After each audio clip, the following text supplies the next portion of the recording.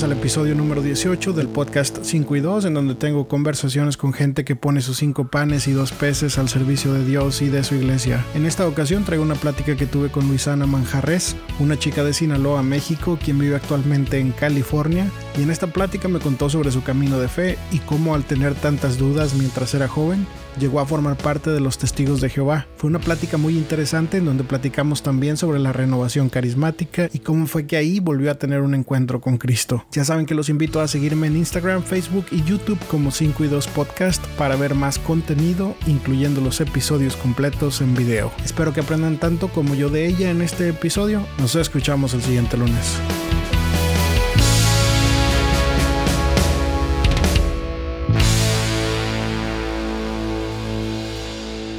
Bueno, pues estamos aquí en otro episodio más del podcast 5 y 2. Hoy esta tarde me encuentro con Luisana Manjarres. Luisana, ¿cómo estás? Muy bien. Gracias por la invitación. Aquí estamos, contenta de estar aquí y contenta de conversar contigo. No, pues muy bien. Muchas gracias por aceptar la invitación.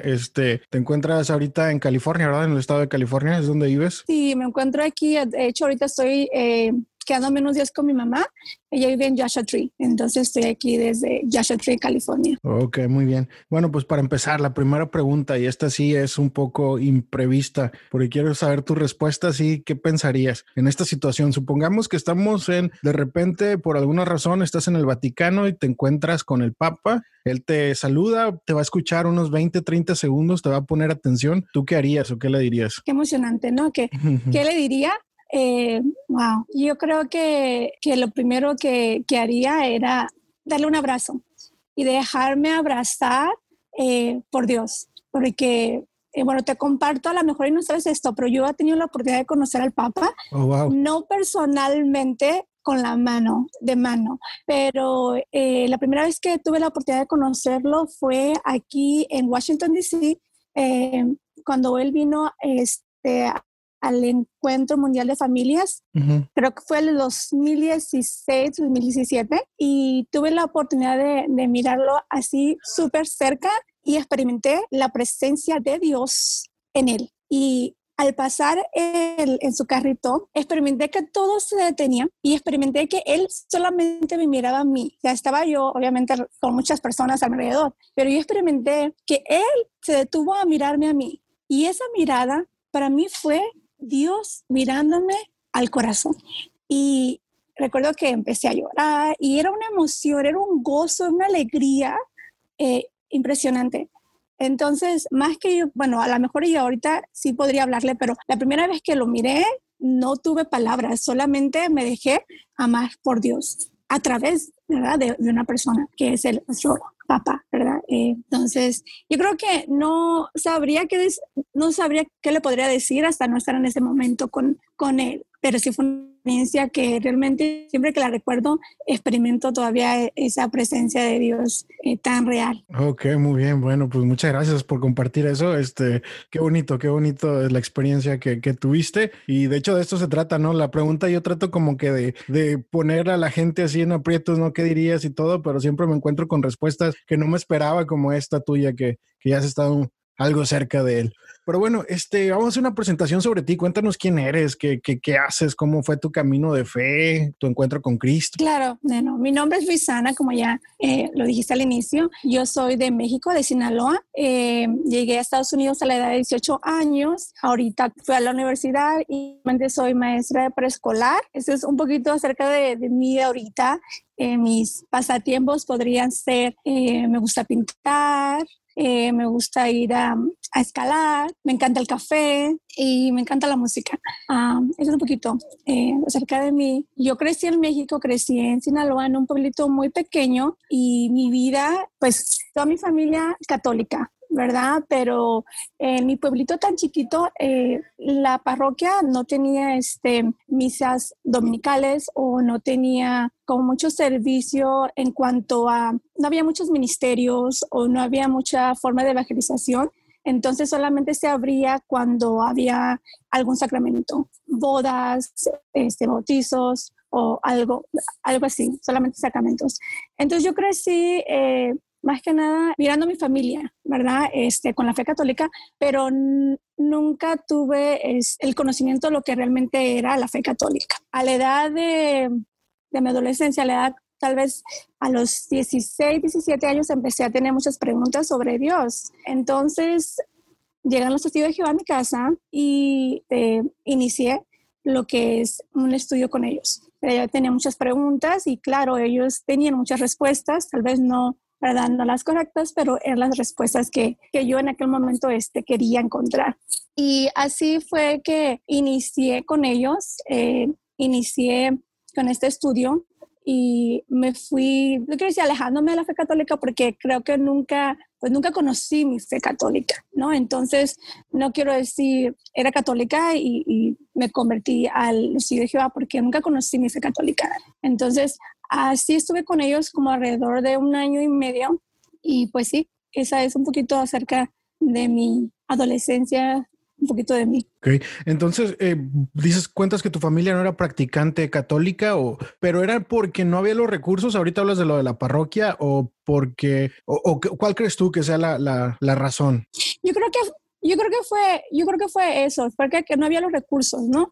Era un pueblo tan pequeño y ahora mirando hacia atrás me doy cuenta que mucha gente, la fe era suficiente para ellos y no tenían tantas preguntas. O sea, ellos, por ejemplo, mis abuelos crecieron siendo católicos y aunque había testigos de Jehová o había cristianos en el pueblo, porque en sí eran las únicas 2 opciones que me quedaban a mí, por decir de alguna manera, ellos no tenían esas preguntas. Ellos tenían su fe tan fuerte que no se iban a abrir a los testigos de Jehová o a los cristianos. Bueno, nosotros somos cristianos, pero me refiero a la denominación cristiana, ¿no? Entonces, yo creo que fue los recursos de que la parroquia pues no había y fue así que fue por esa razón que creo que mi familia por eso no conocía sobre. Muy bien. Entonces empiezas a ir con los testigos de Jehová. ¿Cuál fue la reacción de tu familia, no? Porque en muchas de nuestras familias es clásico, ¿no? De que no les abras, son ellos y no, ¿cómo crees? O sea, ni siquiera los quieres escuchar ni nada y los alejas, ¿no? Fácil. ¿Cuál fue la reacción de tu familia? Fíjate que fue lo contrario. En ese tiempo yo vivía con mi abuelita. Y cuando yo la compartí, me dijo, oh, está muy bien, hija, ¿con qué te hablan de Dios? Esa fue la respuesta de ella. Todavía la recuerdo. No tengo muy buena memoria, pero todavía recuerdo que ella me dijo, está muy bien, con que te hablen de Dios, está bien.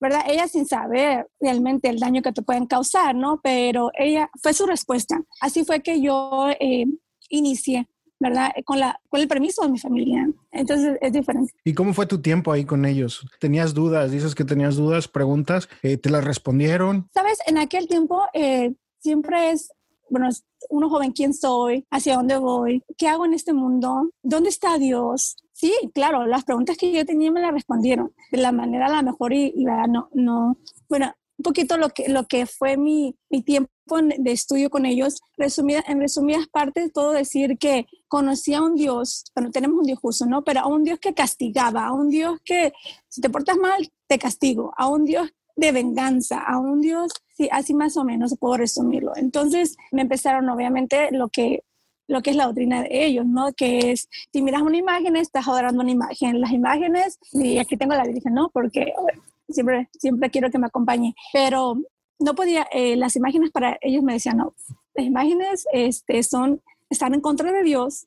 La cruz mató a Jesús, ¿ya? Fue la arma que mató a Jesús. Pero yo tampoco ni la cruz.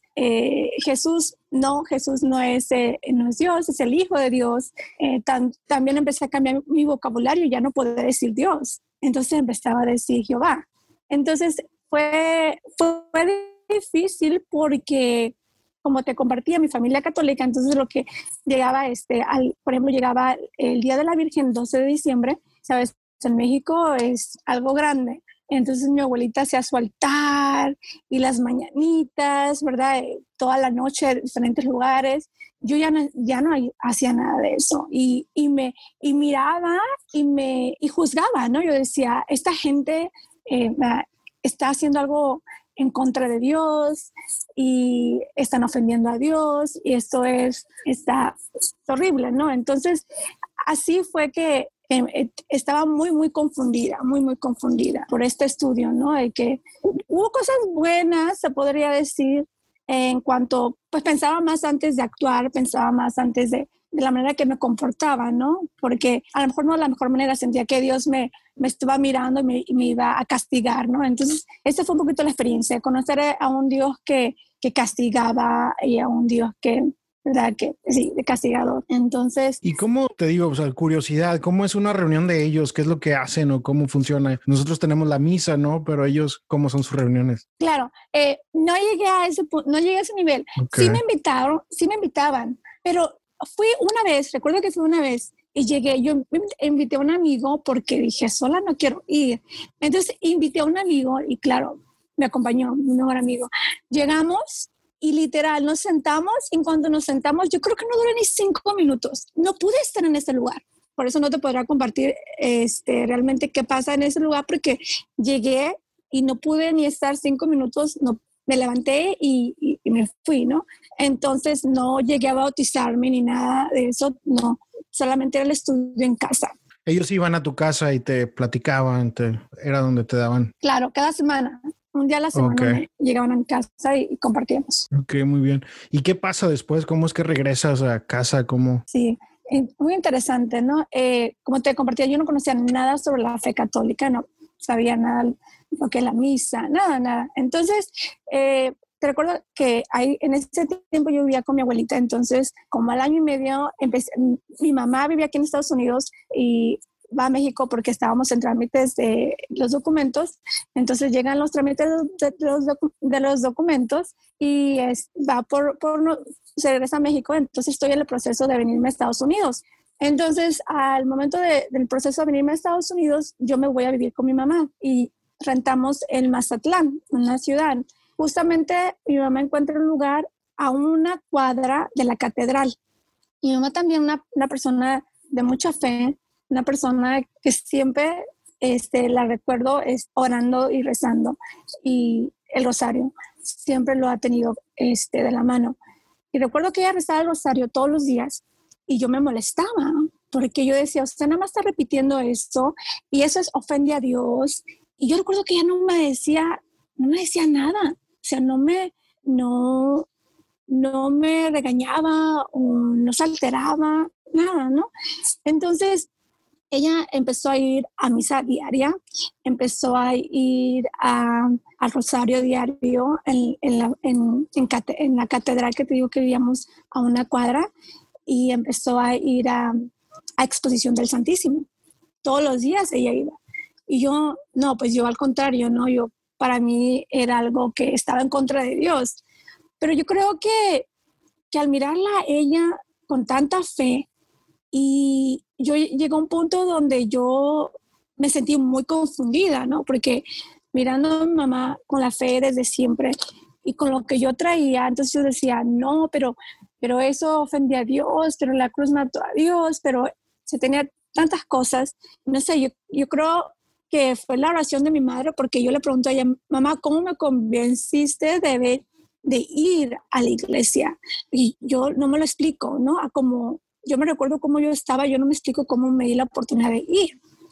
Entonces, resultó que un día yo acompañé a mi mamá y yo recuerdo que yo tenía tanto miedo de defender a Dios. Yo recuerdo que entro a esa catedral y entro con mucho miedo, pero en cuanto entro, siento un deseo de estar hasta enfrente, que es algo como ilógico, ¿no? Yo creo que voy entrando y el miedo se va quitando. Entonces, yo camino hasta enfrente, y me pongo de rodillas. Enfrente de mí estaba Jesús Eucaristía, estaba el Santísimo expuesto. Yo ni idea de lo que estaba pasando y había confesiones. Me pongo de rodillas y como te compartía, con los testigos de Jehová tú no puedes decir Dios, no, es que es Jehová.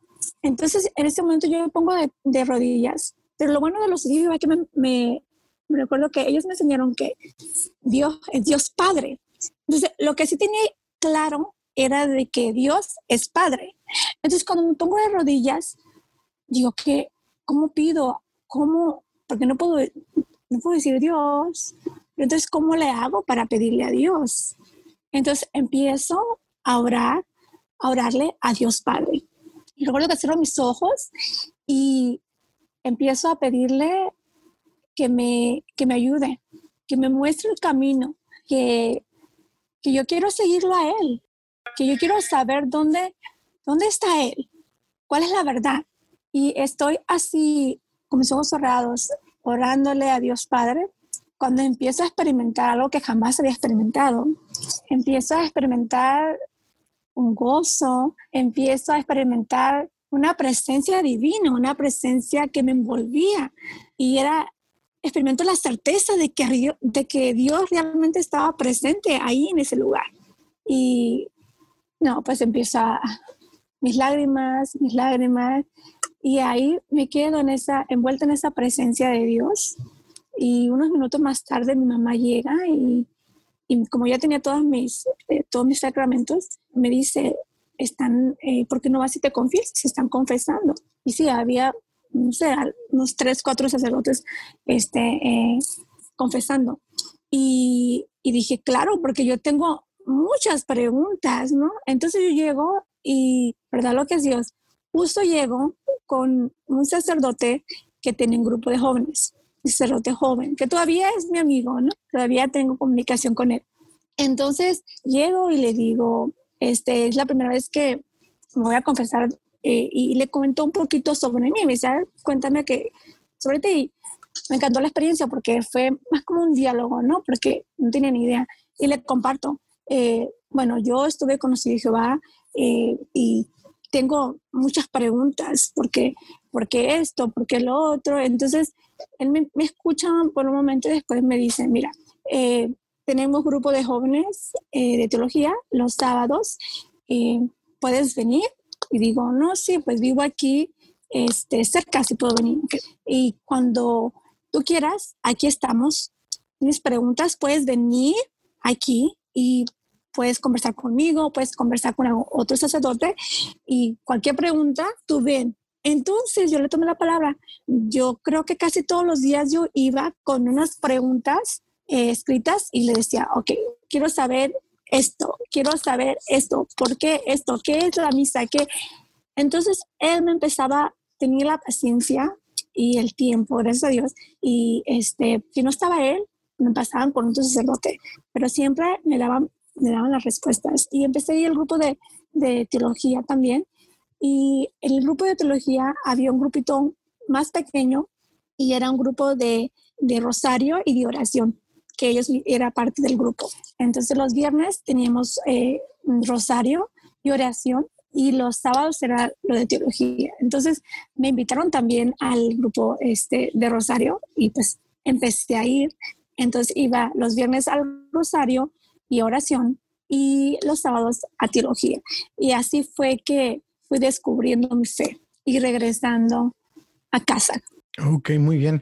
Y bueno, de cierta forma las cosas, bueno, tú lo comentas y estás segura que es gracias a las oraciones de tu mamá que fueron que te ayudaron a que Dios pusiera las cosas en el camino. Pero ahora que ya estás dentro de la iglesia, ¿cómo ves tú que nosotros fallamos en darle, en tu caso, pues dices que no había recursos por el pueblo que era muy pequeño, pero ya sí en una ciudad, a lo mejor en una diócesis más grande, ¿cómo crees tú que fallamos o cómo pudiéramos mejorar para darle esos espacios a los jóvenes donde se puedan expresar, donde podamos darle respuestas a sus dudas? Bueno, ahora sí que después de tener el quinto encuentro, entonces ahí más que nada se han estudiado las razones o qué es lo que nos está, qué necesitamos hacer, ¿verdad? Yo creo que la iglesia está haciendo bastante y hace bastante.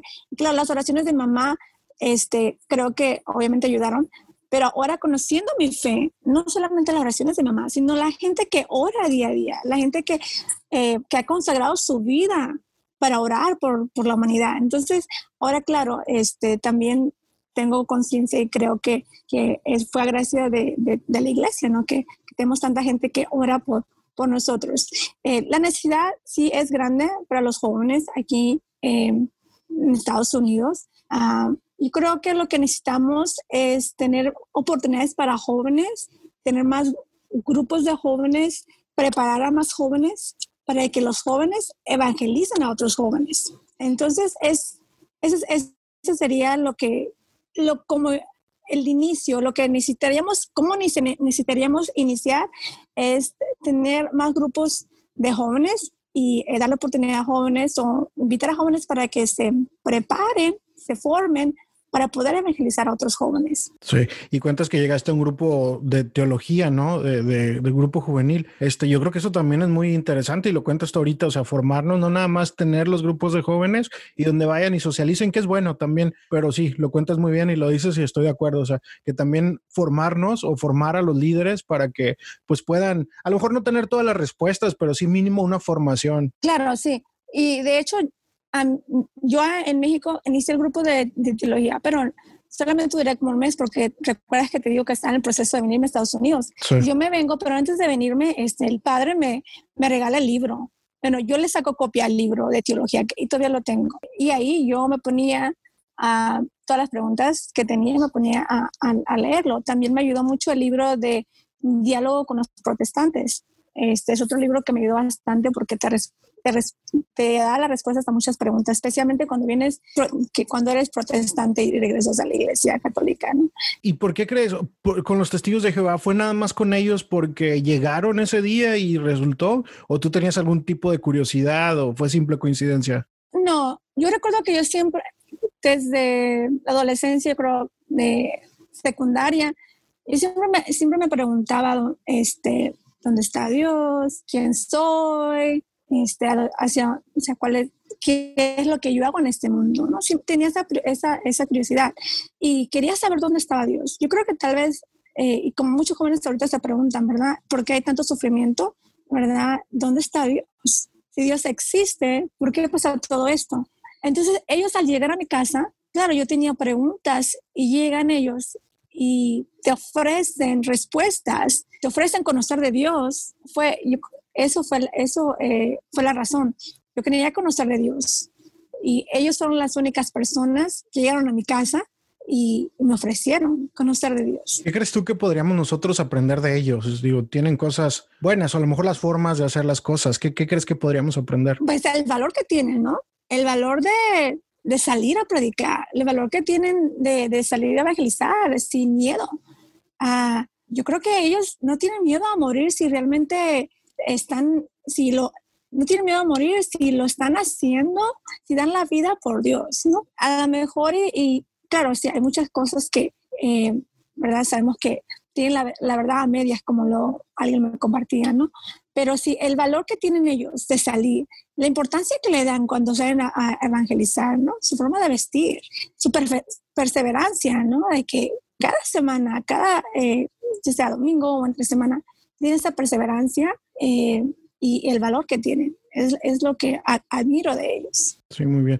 Y yo creo que también tienen como que esa forma de llegar, o sea, obviamente es lo que ellos creen, entonces saben y como contigo, yo creo que eres un buen ejemplo porque a veces, o sea, me ha tocado a mí, tocan la puerta, abro y todo, como que tienen preguntas claves que sabes que tal vez tú te has preguntado y llegan con esa pregunta, entonces así como que te ponen a pensar y, oye, sí es cierto, ¿qué pasó con esto? O así, yo creo que eso lo hacen bien, o sea, saben cómo llegar también. Claro, claro. Tienen sus preguntas. De hecho, todavía he hablado con ellos, ¿no? Llegan a mi casa y no converso mucho con ellos porque se van rápido, ¿no? Porque obviamente ya la conversación no es lo mismo cuando uno ya conoce su fe.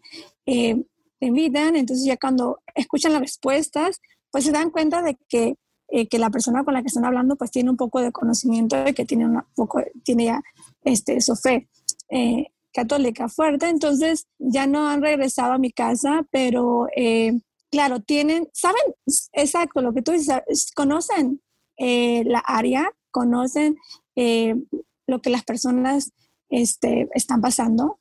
Que recuerdo que cuando llegaron a mi casa, la pregunta, no la recuerdo, pero era relevante lo que estaba pasando. Y entonces saben qué preguntarte y sí, cómo envolverte, ¿no? Entonces, claro. Sí, hablabas ahorita bueno, y tienes también ahí detrás de ti a la Virgen. ¿Cómo afectó a ti? Porque sé que es una cosa que ellos creen, ¿no? Que está mal que nosotros veneremos a la Virgen y así. ¿Cómo afectó durante todo ese tiempo tu relación con la Virgen? A lo mejor, me imagino, ¿no? Que ya después cuando regresas, pues ya es un amor todavía más grande que le tienes. Claro. Yo si lo recuerdo, y una verdad que pues la Virgen me ha envuelto en su presencia también. Pero, por ejemplo, cuando yo estaba con ellos, yo miraba una imagen de la Virgen y yo no la podía mirar porque sentía que al mirarla, la adoraba. Entonces, fue conocer que los católicos no adoramos a la Virgen, solamente a Dios. Fue conocer que al rezar el rosario no estamos adorando a la Virgen ni estamos repitiendo cosas, sino que en el rosario uno va contemplando la vida de Jesús a través de María.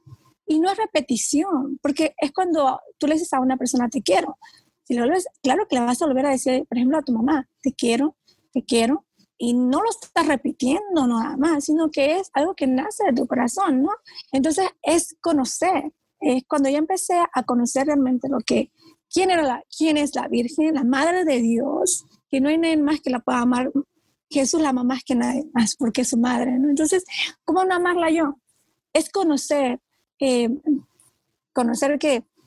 y sí, ¿sabes qué es? Cuando empecé a conocer todo lo que realmente, quién es realmente María, quién es realmente, que es la Madre de Dios. Claro, al principio me miraba como, no sé qué palabra decir, pero me sentí tan mal porque la ofendí tanto, ¿verdad? Tanto, pero es una madre. Entonces ella siempre está con los brazos abiertos, esperando a sus hijos. Entonces, cuando me doy cuenta de eso, pues me pongo, ¿verdad? En su presencia le pido perdón, ¿verdad? Le pido a Dios perdón por por tantas veces que la ofendí. Y no, pues ahora sí que estoy súper enamorada de la Virgen y me doy cuenta que siempre estuvo ahí, aunque yo siempre la estuve ofendiendo. Ella, claro, nunca me tuvo rencor ni nada, sino que todo lo contrario, lo que es una madre, y siempre esperar por mí, y me esperó. Sí. ¿Y qué pasa después, ya cuando te vienes a Estados Unidos? ¿Sigues activa en la iglesia, en algún grupo? ¿Cómo sigue tu camino de fe después? No, estuve alrededor como un año más o menos, pero no encontré. Y por eso creo que sí hay la necesidad de grupos de jóvenes, hay jóvenes adultos, porque yo llegué cuando ya tenía los 18 años. Entonces, llegué y pregunté en la parroquia por grupo de jóvenes. Pues no había grupo de jóvenes. Iba a misa, misa los domingos, y seguía mi oración, pero poco a poco empecé pues la escuela, empecé a trabajar y claro, son excusas, ¿no? Pero me imagino que muchos jóvenes se sienten relacionados con esto, ¿no? De que empieza la escuela y el trabajo. Trabajaba a tiempo completo, estudiaba a tiempo completo. Entonces empecé a justificarme. Este domingo no podré ir a misa. ¿Por qué? Porque voy a ir a, no sé, voy a trabajar. Entonces digo, pues Dios entiende. Esa era mi justificación. Dios entiende. No estoy haciendo, no me estoy quedando en casa, estoy trabajando. Por ejemplo, este domingo no voy a ir a misa porque voy a ir a visitar a una amiga. Y así fue. Me fui alejando y alejando. Y aquellos que se han alejado un poco, que espero que no sean muchos, no, pero aquellos que se van alejando, es fácil seguir alejándote y es mucho más difícil regresar. Entonces estaba en un punto de que estaba tan alejada que ya iba a misa una vez al mes o 2 veces al mes y todo pues era justificación, ¿no? Entonces digo, no estoy haciendo nada malo, no hago drogas, soy una persona buena, entonces pues Dios comprende, ¿no? No estoy haciendo nada malo. Y esa era mi justificación y así pasé varios años de mi vida sin ir a misa y alejándome de Dios. Sí, tienes razón, porque es muy fácil a veces de repente empezamos por faltar un domingo a misa y cuando caemos en, no sé, en la vida, ¿no? Las cosas de la vida y nos empezamos a alejar y alejar de Dios y ya cuesta muchísimo más trabajo regresar, también porque ya tenemos conciencia, ¿no? Y sabemos, nos sentimos más culpables muchas veces y eso puede ser bien difícil. Entonces yo sí invito a todo mundo que de repente se empiece a sentir así como que se está alejando, que no lo tome tan a la ligera, o sea, que trate de regresar porque sí puede ser muchísimo más difícil regresar al camino de nuevo. Pero ¿cómo es que tú lograste otra vez regresar? Sí, fue a través de una necesidad muy grande que tenía mi familia, que habíamos recurrido a todo y nos invitaron al grupo de oración. Entonces yo recuerdo que yo le dije, "Ma, yo no necesito de un grupo de oración, yo estoy bien, pero voy a ir solamente, ¿verdad? Porque mi hermana está pasando por una necesidad muy grande". Entonces mi hermana me dice, bueno, me invitaron al grupo, y yo quiero que tú vayas conmigo. Y yo en aquel tiempo trabajaba hasta las 7 de la tarde. Trabajaba en una ciudad que estaba de distancia a 1 hora de donde estaba el grupo de oración. Entonces yo le dije a mi hermana, pues, ok, pero yo salgo a las 7. Y dice, ya no importa, llega a la hora que alcances a llegar. Entonces yo venía manejando y yo le hablo a mi mamá, le digo, voy a ir esta vez, pero yo no vuelvo a ir a un grupo de oración porque yo no necesito. Y yo no conocía, en aquel tiempo yo no conocía lo que era renovación carismática, no conocía nada, pero yo no, como que ya tenía conciencia como decías tú. Entonces no necesito ir a ningún grupo, no necesito ir a ningún, nada de lo que de la iglesia.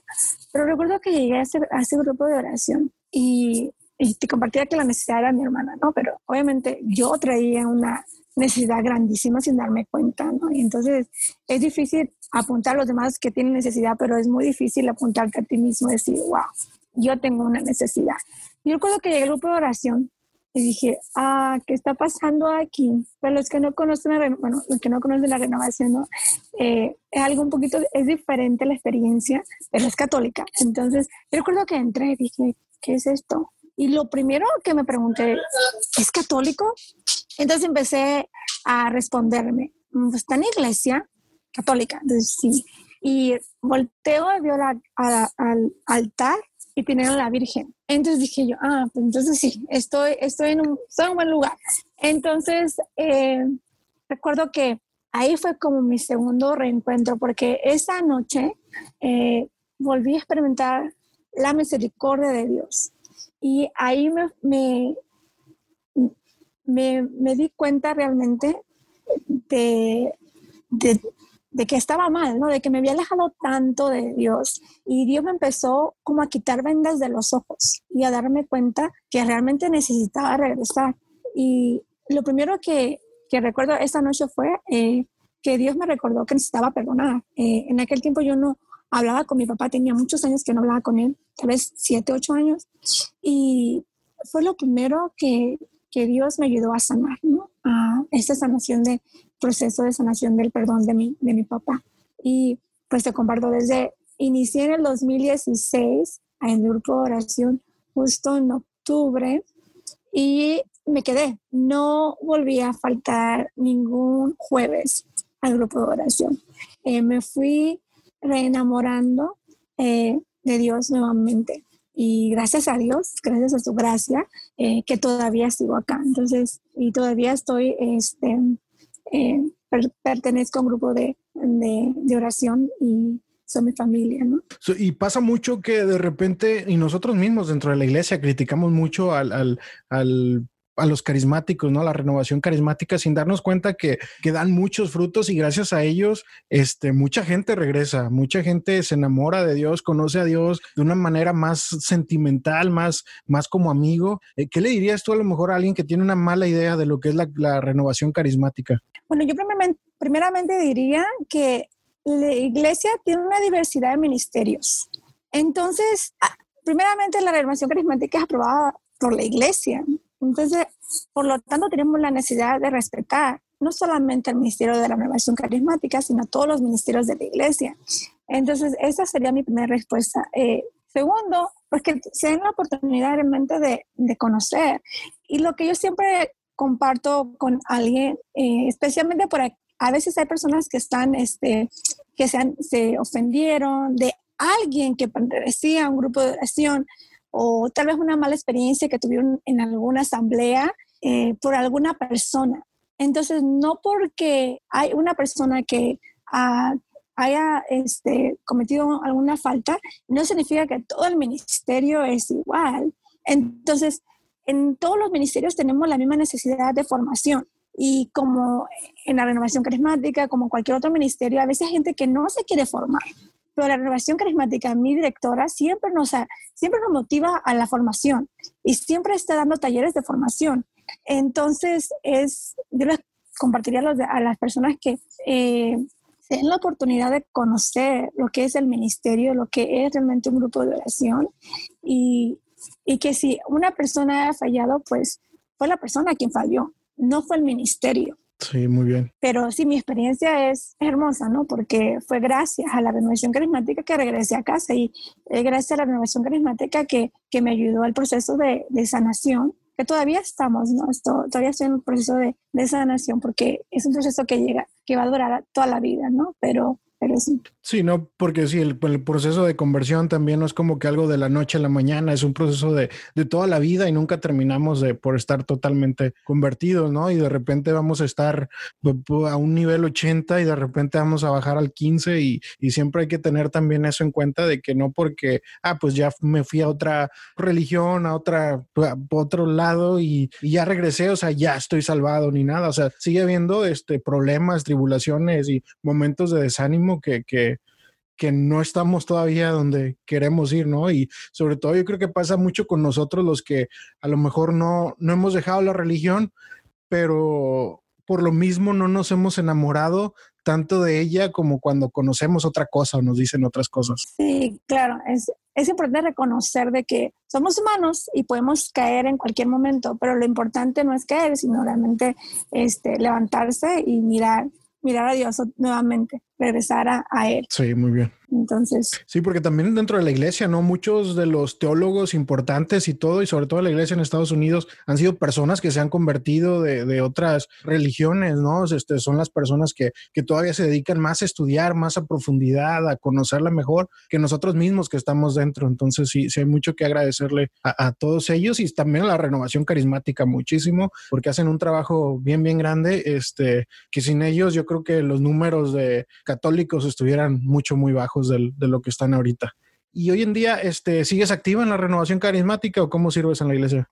Pues compartía, sí, todavía estoy en un grupo de oración, pero ahorita mi prioridad es, estoy ahorita apoyando un grupo de jóvenes adultos en mi parroquia. Okay. Después del proceso al quinto encuentro, me di cuenta que la gran necesidad es los jóvenes adultos. Entonces, inicié apoyando, tengo cerca de un año apoyando a este grupo de jóvenes y estamos pues llevando tratando de invitar a más jóvenes para que tengan ese encuentro con Dios y experimenten, ¿verdad?, la presencia de Dios en sus vidas. Y ahorita estoy sirviendo como grupo de jóvenes adultos. Oh, qué bien, muy bien.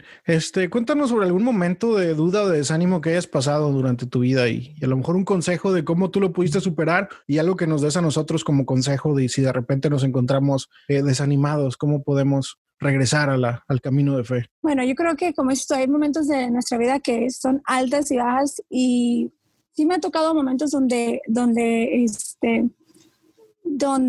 me inicio a alejarme un poquito como de la oración, ¿no? Sobre todo en este momento yo creo algo más reciente que te puedo compartir es con todo este tiempo del virus, de que no podemos salir, todo lo que está pasando. Ha habido momentos donde yo, pues, sí, no he tenido deseo de orar, ¿no? Entonces, al final del día, pues, me doy cuenta de que realmente necesito regresar porque sé que sin Dios, pues, realmente no puedo. Entonces, un consejo que yo podría dar cuando uno se siente así desanimado porque sabes que has fallado a la oración o has fallado a la Eucaristía, mi primer consejo es ser fiel a la Eucaristía, regresar a misa. Lo principal, nuestra fuente es la Eucaristía, es Jesús. Y sabemos que en la misa realmente Jesús nos está esperando y lo vamos a recibir a Él. Y si todavía no te has enamorado de la Eucaristía, te invito a que conozcas de la Eucaristía para que te des cuenta realmente lo que realmente pasa en misa. Entonces, mi primer consejo es regresar a misa, ser fiel a la Eucaristía. Segundo, reconocer de que somos humanos y que fallamos y que nuestras fuerzas humanas se agotan y que necesitamos de Dios. Y como dice, me gusta un versículo de la Biblia, ¿verdad?, de Pablo, que en 2 Corintios 10:12, creo, donde somos débiles, cuando somos débiles, somos fuertes. ¿Por qué? Porque cuando somos débiles, nos podemos abrir a la gracia de Dios y Dios nos fortalece. Entonces, reconocer que somos humanos y reconocer de que fallamos. y que está bien, pero también tener la certeza y saber que Dios siempre está esperándonos. Dios está siempre con los brazos abiertos, no está para juzgarnos. Dios siempre está esperándonos, ¿verdad? Entonces, reconocer que fallamos, pedir perdón y regresar a Dios. Ok, muy bien. Pues muchas gracias por el consejo. Yo creo que muy atinado. Tienes mucha razón. Entonces tú sigues, ya conoces vas al grupo de oración con tu familia, con tu hermana y así, pero cuentas que tienes problemas con tu papá, que no estuviste hablando con él por varios años. ¿Cómo fue el proceso con tu papá?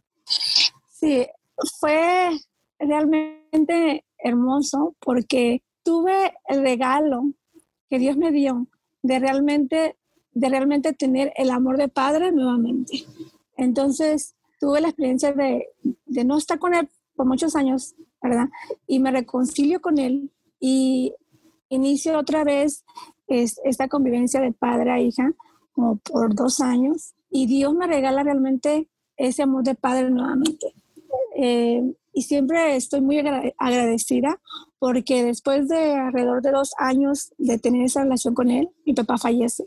Y fue un momento obviamente muy difícil, fue uno de los momentos más difíciles de mi vida, y los que han pasado por algo así saben lo que es un dolor muy grande, porque es algo que impacta, ¿no? Es un dolor muy grande, pero en ese momento de dolor, en ese momento que yo realmente, momentos donde sí le preguntaba a Dios por qué, ¿no? Y no entendía, no comprendía el por qué, si lo acababa de encontrar, ¿no? Me acababa de enamorar otra vez de él, me acababa de tener esa relación tan hermosa con él nuevamente, y por qué tan rápido, y por qué permitía que muriera tan rápido.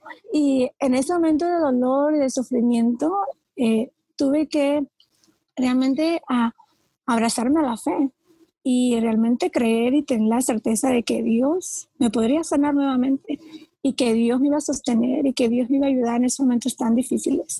Y fue así que gracias a la oración de todos aquellos que oraron, ¿verdad? Todos mis amigos y de mi familia dentro de la renovación carismática que estaban orando conmigo, que me apoyaron, ¿verdad? Que estuvieron ahí conmigo, fue que yo pude, ¿verdad?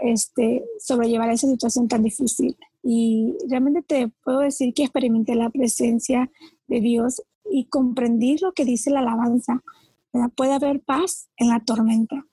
Realmente en esa tormenta tan grande que fue la pérdida de mi padre, pude experimentar la paz, porque Jesús, Dios, es paz. Entonces, experimentando a Dios en medio de esa tormenta, yo experimentaba paz, ¿verdad? Entonces, en medio del dolor, también pude experimentar la paz. Y siempre le voy a agradecer a Dios que me permitió convivir nuevamente con mi padre. Y bueno, todavía, ¿no? El dolor, hay dolor, pero cada día es menos, ¿no? Y saber que un día vamos a estar juntos otra vez. Ok, muy bien, pues muchas gracias por compartir eso. ¿Qué le dirías de consejo a alguien que a lo mejor está en tu situación, que tenía dudas, preguntas y no las encontraba dentro de la iglesia, que a lo mejor está dudando ahorita de la religión? ¿Qué consejo le darías y qué consejo le darías también a un joven líder, a lo mejor de un grupo juvenil, que alguno de sus miembros está pasando por lo mismo? Sí, claro. Yo creo lo primero es preguntarle a las personas correctas, ¿no? Si tienen preguntas, está genial, las preguntas están geniales. Entonces, como líder, si no sabe la respuesta, decirle, ¿sabes qué? No tengo la respuesta de esta pregunta, pero esta pregunta está genial. Déjame, te recomendarle a alguien más, o ellos buscar la respuesta. Pero aquellas personas que tal vez tengan dudas de su fe, conocer su fe, porque si tú conoces tu fe, te darás cuenta que dentro de la Iglesia Católica tenemos todo. Entonces, si estás pasando por una necesidad y tienes preguntas, acércate a preguntar, pero dentro de la religión católica, ¿no? Ok, muy bien. Muchas gracias. Ahora, 3 cosas que nos recomiendes que crees que puedan ayudarnos, no sé, tal vez libros o páginas de internet o cuentas en redes sociales. Mira, aquí tengo mi libro que me encanta, de Sor Faustina. Yo les recomiendo, siempre que estoy pasando por momentos así como de resequedad o de tribulación, siempre me encanta leer libros de santos, pero sobre todo el diario de Sor Faustina. Si no lo han leído, te lo recomiendo. Me encanta. Es uno de mis favoritos que les puedo recomendar. Y también les recomiendo la página del sacerdote Padre Nelson Medina, colombiano, que me encanta también todas sus prédicas. Nelson Medina, colombiano, sacerdote, y la Biblia, ¿no? Siempre los salmos. Ok, muy bien. Mis recomendaciones. Pues muchas gracias. Los vamos a checar. No sé si tengas algo más, Luisana, que quieras compartir con nosotros antes de terminar esta conversación. Si tocamos todos los puntos. Yo creo que sí. Sí, no creo que tenga. La primera pregunta que me hiciste se me cayó. Sí, de eso se trataba. El ponerte, Papa, ¿no? Entonces, ponerte ahí. Y sabes que eso que me estás diciendo, una vez me ponía a pensar, ¿qué le diría al Papa si lo veo frente a frente, no? Pero no, ni me qué le podría decir. Entonces, muy interesante esa pregunta, porque sí me la he preguntado anteriormente, pero todavía no tengo respuesta. Sí, no te preocupes. De hecho, de eso se trata, de ponerte a dudar ahí de repente, espontáneamente, qué le dirías. Pero pues ve pensándolo, ¿no? Ve pensándolo porque ojalá y muy pronto, algún día puedas tener la oportunidad de que pase, ¿no? De que te pase esa experiencia y que lo puedas conocer y compartir ahí unas palabras con él. Pero bueno, pues entonces muchas gracias Luisana por tu tiempo, muchas gracias por compartirnos tu testimonio, que yo me aprendo mucho de ti, me lleno mucho de lo que compartiste y estoy seguro que la gente que nos está escuchando también le va a pasar igual. Entonces pues muchas gracias, que Dios siga bendiciendo tu vida y tu camino para que sigas ayudando a más jóvenes y siguiendo en tu ministerio de los jóvenes. Pero bueno, entonces aquí terminamos este episodio y nos escuchamos el siguiente lunes.